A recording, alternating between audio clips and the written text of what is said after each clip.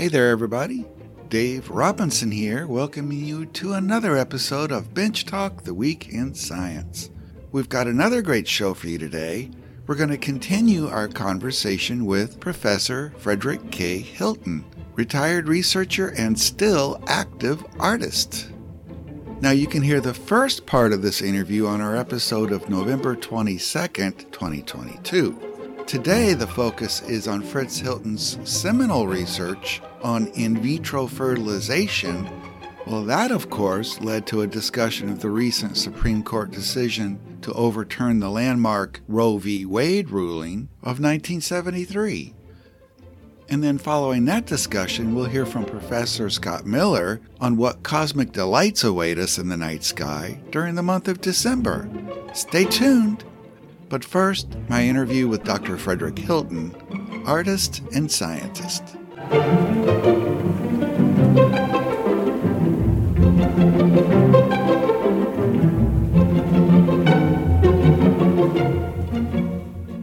And then, at one point, you got involved with in vitro fertilization?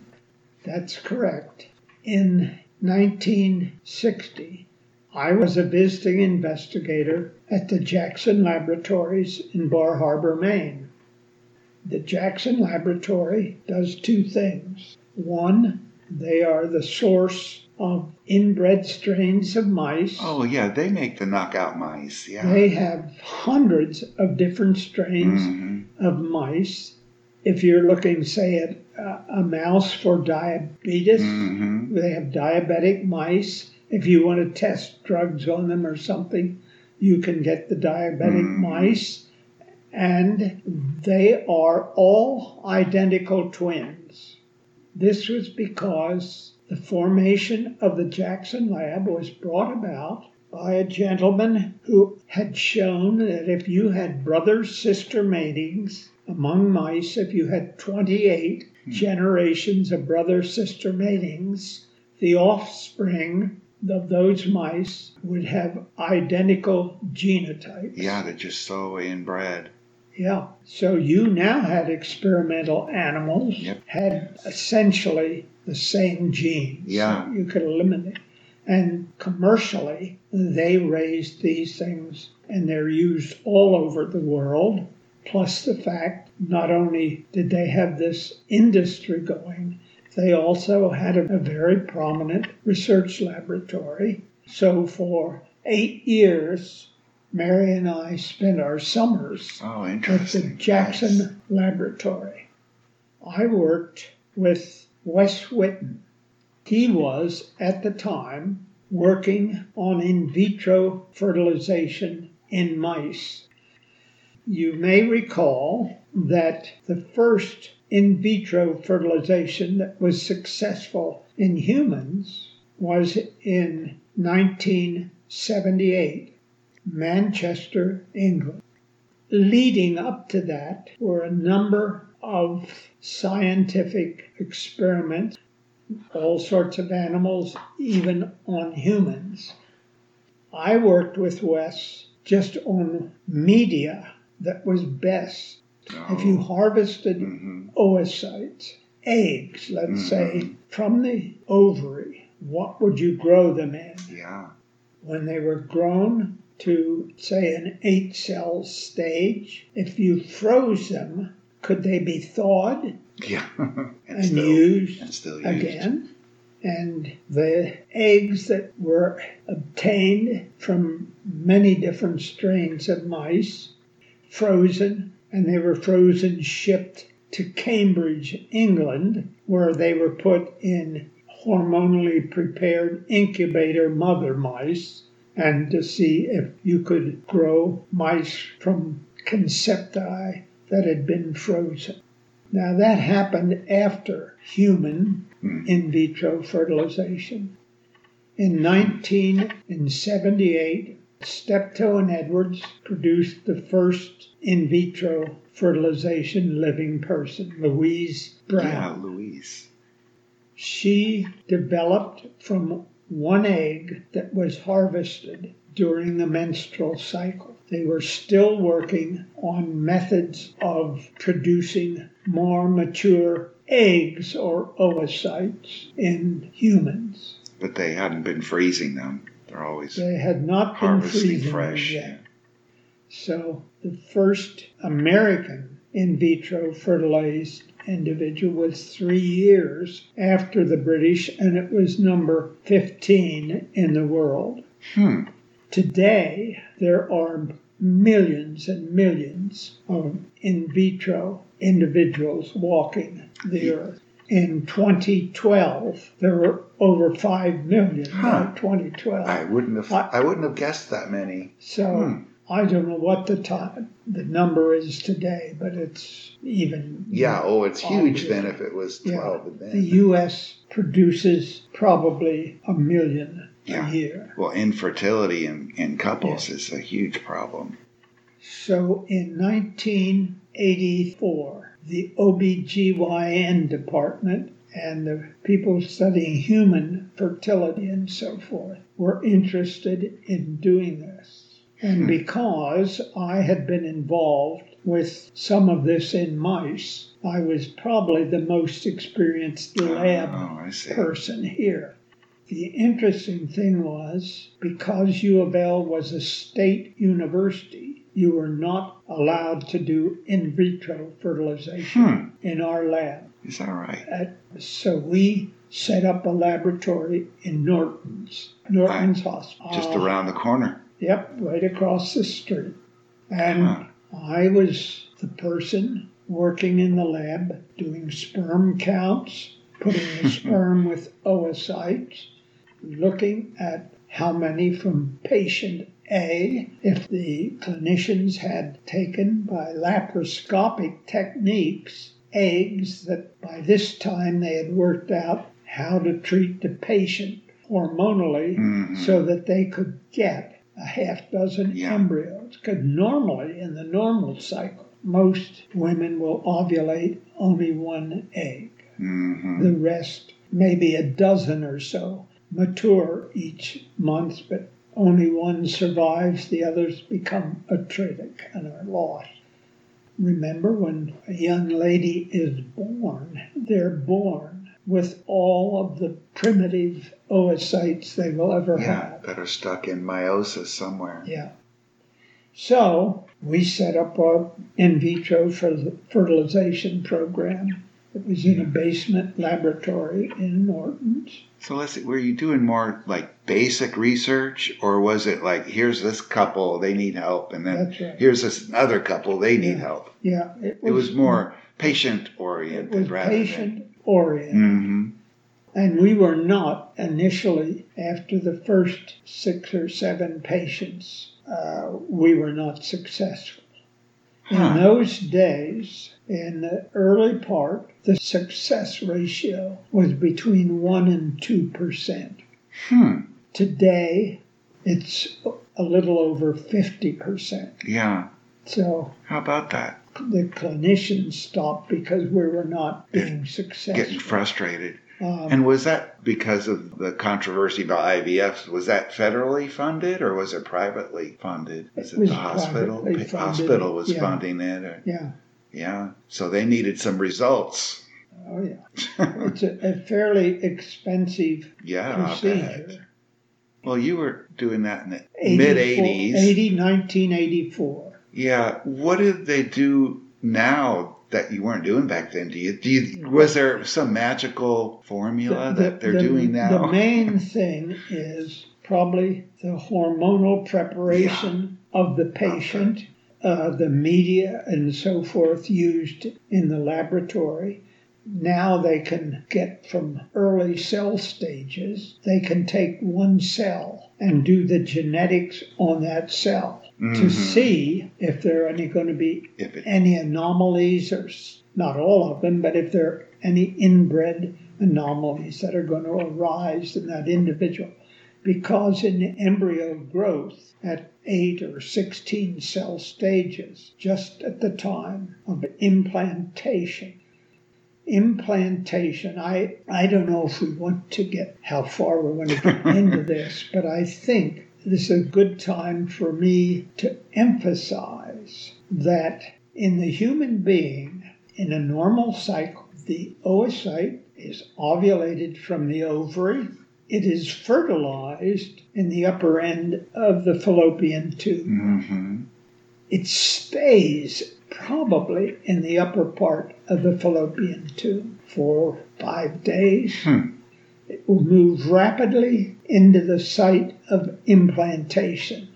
The uterus lining, the endometrium, has been preparing for this. There's some variation on this, but by day 7, implantation begins. The individual does not know they are pregnant. Mm-hmm. And we do not have any method of showing that they're pregnant. There's no biomarkers for that first week? The biomarker comes as the embryo implants in the endometrium. It's sending cells called syncytiotrophoblasts cells into the endometrium.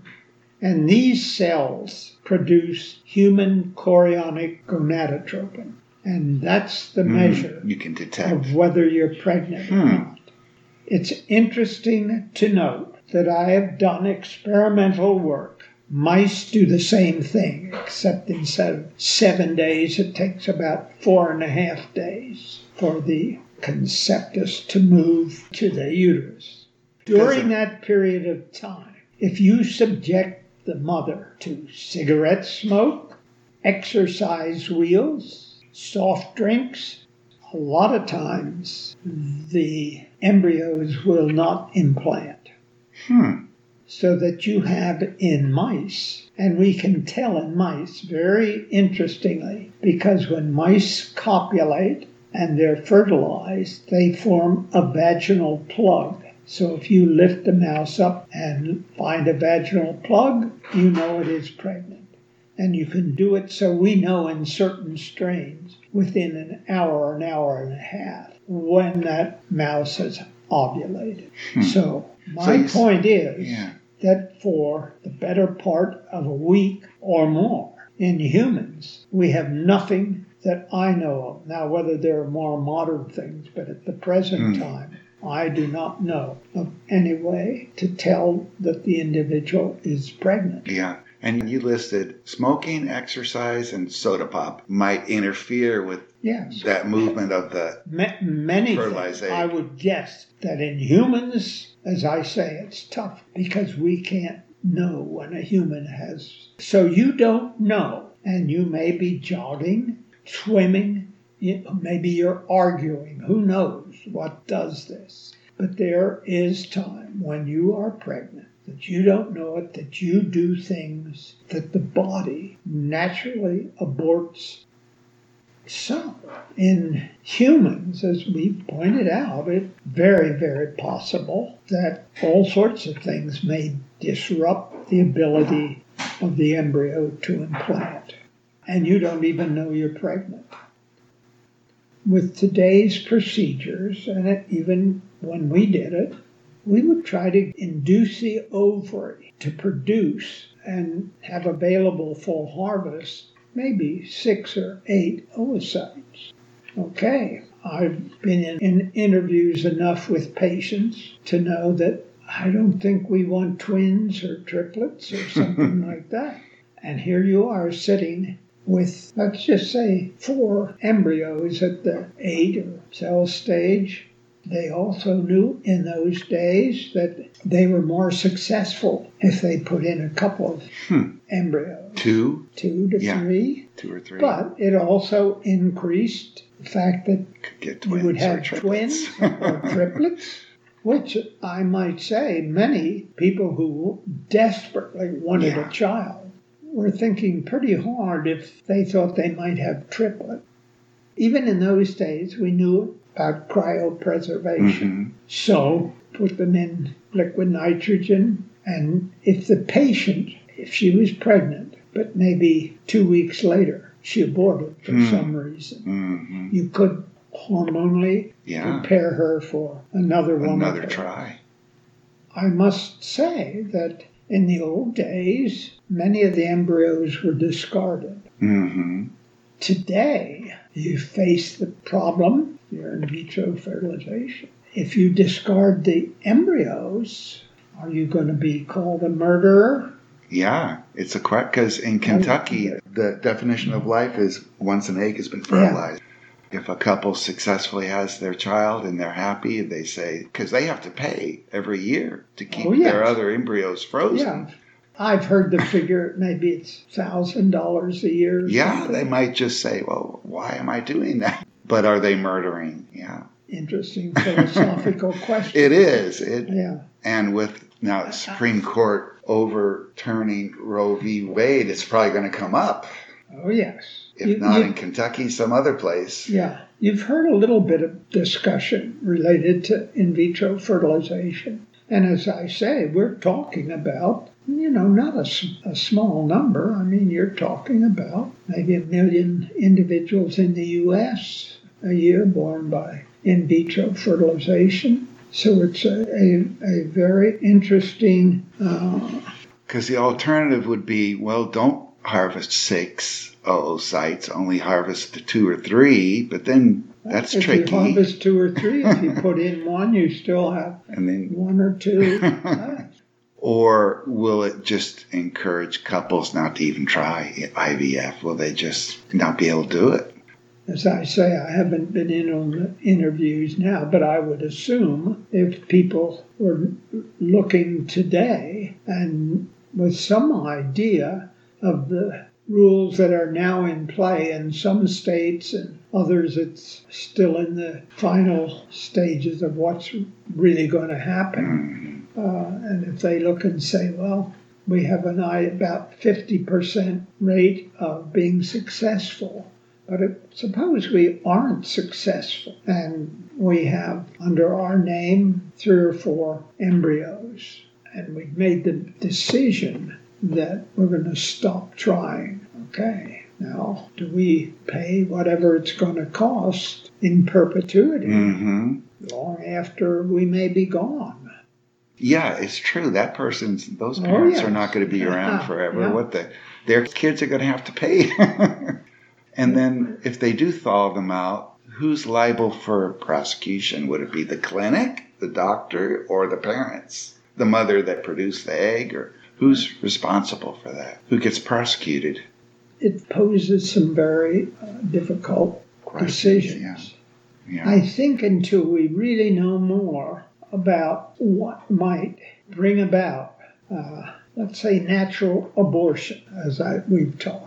I think this is a very important point that we want to know about. I'm no longer obviously involved. I'm really not up to date on certain things in this area. But knowing even what I do, it would seem to me that there certainly is natural abortion. Mm-hmm. And we must consider this in our formation of laws or whatever is going to govern this sort of thing. Let's just say, okay, if you drink a Coca-Cola or Pepsi or something like this during the time that you're pregnant, but you don't know it, and that institutes and brings about a natural abortion, are you going to charge the mother with murder or something like that? I can't imagine. But theoretically, if you sort of read some of these things now, it brings this into play. Yeah. There are these 2 state laws that have been passed by the legislature, but now it's gone to state Supreme Court, and they're going to decide whether it's, I guess the question is whether it's constitutional for Kentucky to pass those laws. We'll have to wait and see, I guess. And it's happened so quickly. That decision is just this summer. Oh, that was my question, because the original Roe versus Wade decision was back in the 70s. Yeah. And so people were working under that paradigm for 50 years. Actually, when we were at work, it was all legal. I can't really tell you about the state law or why we were blocked from doing it in the U of L. it had something to do with the state school. Yeah, I didn't the realize state that was... supply. Yeah. And that wasn't true in other states. It may have been in some, but it wasn't true in all. And back then, parents who were going through IVF wouldn't be ashamed or embarrassed by it, but they might now. They might be embarrassed to say, I'm going through IVF. I don't even think, as I say, I sat in on interviews with individuals before and after, and I never heard some of these terms like, is this murder or anything? Back in there? No. It just didn't come up, Yeah. Since Roe v. Wade was the woman gets to decide, then... Yeah. And you think if Roe v. Wade hadn't been there, if we had the Supreme Court ruling we have now, maybe we wouldn't have IVF. It may not have. It might have been something done in other countries and not United States. Well, it is interesting, as I indicate. The first U.S. in vitro fertilization was the 15th in the world. Yeah. So you see that other countries We were behind. We were well into this, yes. That was Dr. Frederick Hilton, who was a professor in the Department of Anatomy at the University of Louisville Medical School from 1958 until 1995. Thanks much, Fritz. And we'll continue this interview on another episode of Bench Talk the Week in Science. In that one, we'll discuss his career in art in more detail. But now, J. Scott Miller of Maysville Community and Technical College in Maysville, Kentucky. Here's what we can see in the night sky in December of 2022. The skies of winter provide both beauty and a challenge. It gets darker earlier in the evening, about 6 or so, and the cold, dry air makes the stars appear to shine that much brighter. I am heading out about 7-ish to find planets, but it's cold outside, so I put a coat on and also think layers. As I move away from the house, I swing my glance toward the general direction south. In the southern sky are a couple of bright points. Saturn would be the brightest point in the south-southwest, while the brighter Jupiter is in the south-southeast. The moon will add to the scene near month's end. On December 25th and 26th, it will pass south of Saturn. It will do the same for Jupiter December 28th and 29th. So if one isn't quite sure what are the stars and what are the planets, the moon can be a helpful guide. Speaking of the moon as a guide, it will be a very good guide the evening of December 7th. It will lie just west of Mars. Mars is getting ever brighter as we slowly catch up with it in our faster orbit, closing the distance between us and it. We will pass it on December 8th. It is now as bright, if not brighter, than the stars in the eastern part of the sky as darkness falls. The moon is that much brighter, giving you a starting point. But what may be fun to watch is what happens over the next few hours. If one wanders out about hourly intervals starting around 7, one will see the moon creep up and pass over the planet Mars. By 10 p.m., they will appear side by side with Mars just below the moon. Staying outside now can be a treat as the moon will appear to swallow Mars, then unswallow it over the next hour. This is known as an occultation of Mars. These are rare and a pleasant treat for the unaided eye. Constellations are also plentiful, with some having shapes that make them noticeable if not reminiscent of what they represent. In the western sky is an asterism known as the Summer Triangle. Unlike constellations, which are the official divisions of the night sky, asterisms are simply collections of stars, usually bright ones, that catch our eye because they form a familiar shape. In the case of the Summer Triangle, we see 3 stars making what is nearly an isosceles triangle. Vega is the brightest, and it is closer to the western horizon, marking the northwestern base corner of the triangle. Deneb, a bit dimmer but still quite bright, marks the northeastern base corner. The southernmost of the 3 is Altair, marking the tip of the triangle where the 2 longer legs join from the base. If I keep looking higher up to nearly overhead, a pattern of 4 stars, all about the same brightness, catches my eye. This is the Great Square of Pegasus, another asterism. It marks the body of that flying horse. From the southwestern star and extending toward the southwest is a check mark of stars which mark the neck and head of Pegasus. From the northwestern star of the square are a pair of lines of stars marking the front legs, and from the northeastern star of the square is another pair of lines of stars marking the back legs. Or does it? That pair of lines of stars is actually the constellation Andromeda. She is a princess chained and sacrificed to a sea monster as punishment for her mother's bragging, specifically about her mother's beauty. As a constellation extending from Pegasus, it can be shaped like the letter V, extending through 3 pairs of ever-widening stars. This brings us to the eastern sky, where a bright and familiar pattern of stars can be seen rising.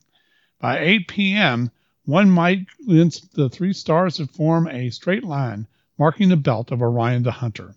Orion is a popular figure because of the 88 constellations that break up the sky.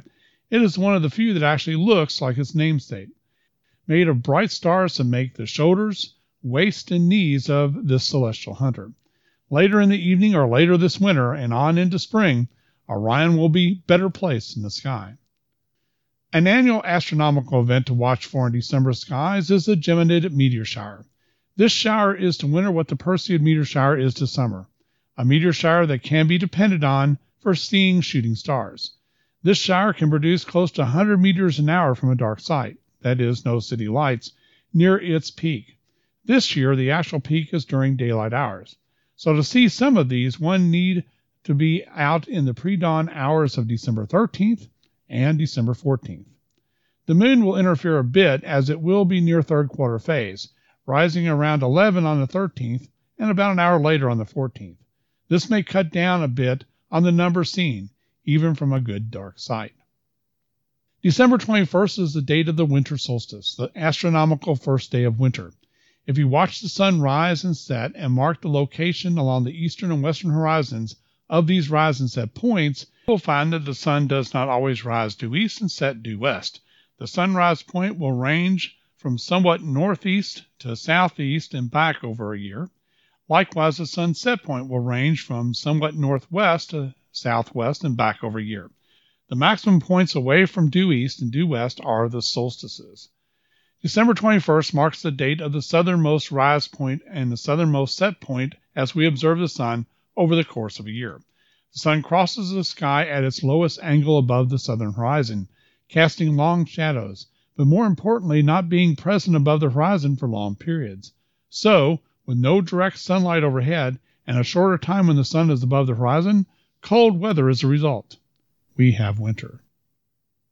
So as the year comes to an end, planets, a tempting meteor shower, and more than a few asterisms and constellations invite us out to brave the cold. This can really help take one's mind off the hecticness of the season as one simply enjoys the wonders of the night sky.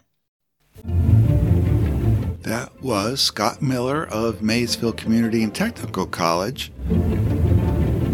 Thanks a lot, Scott.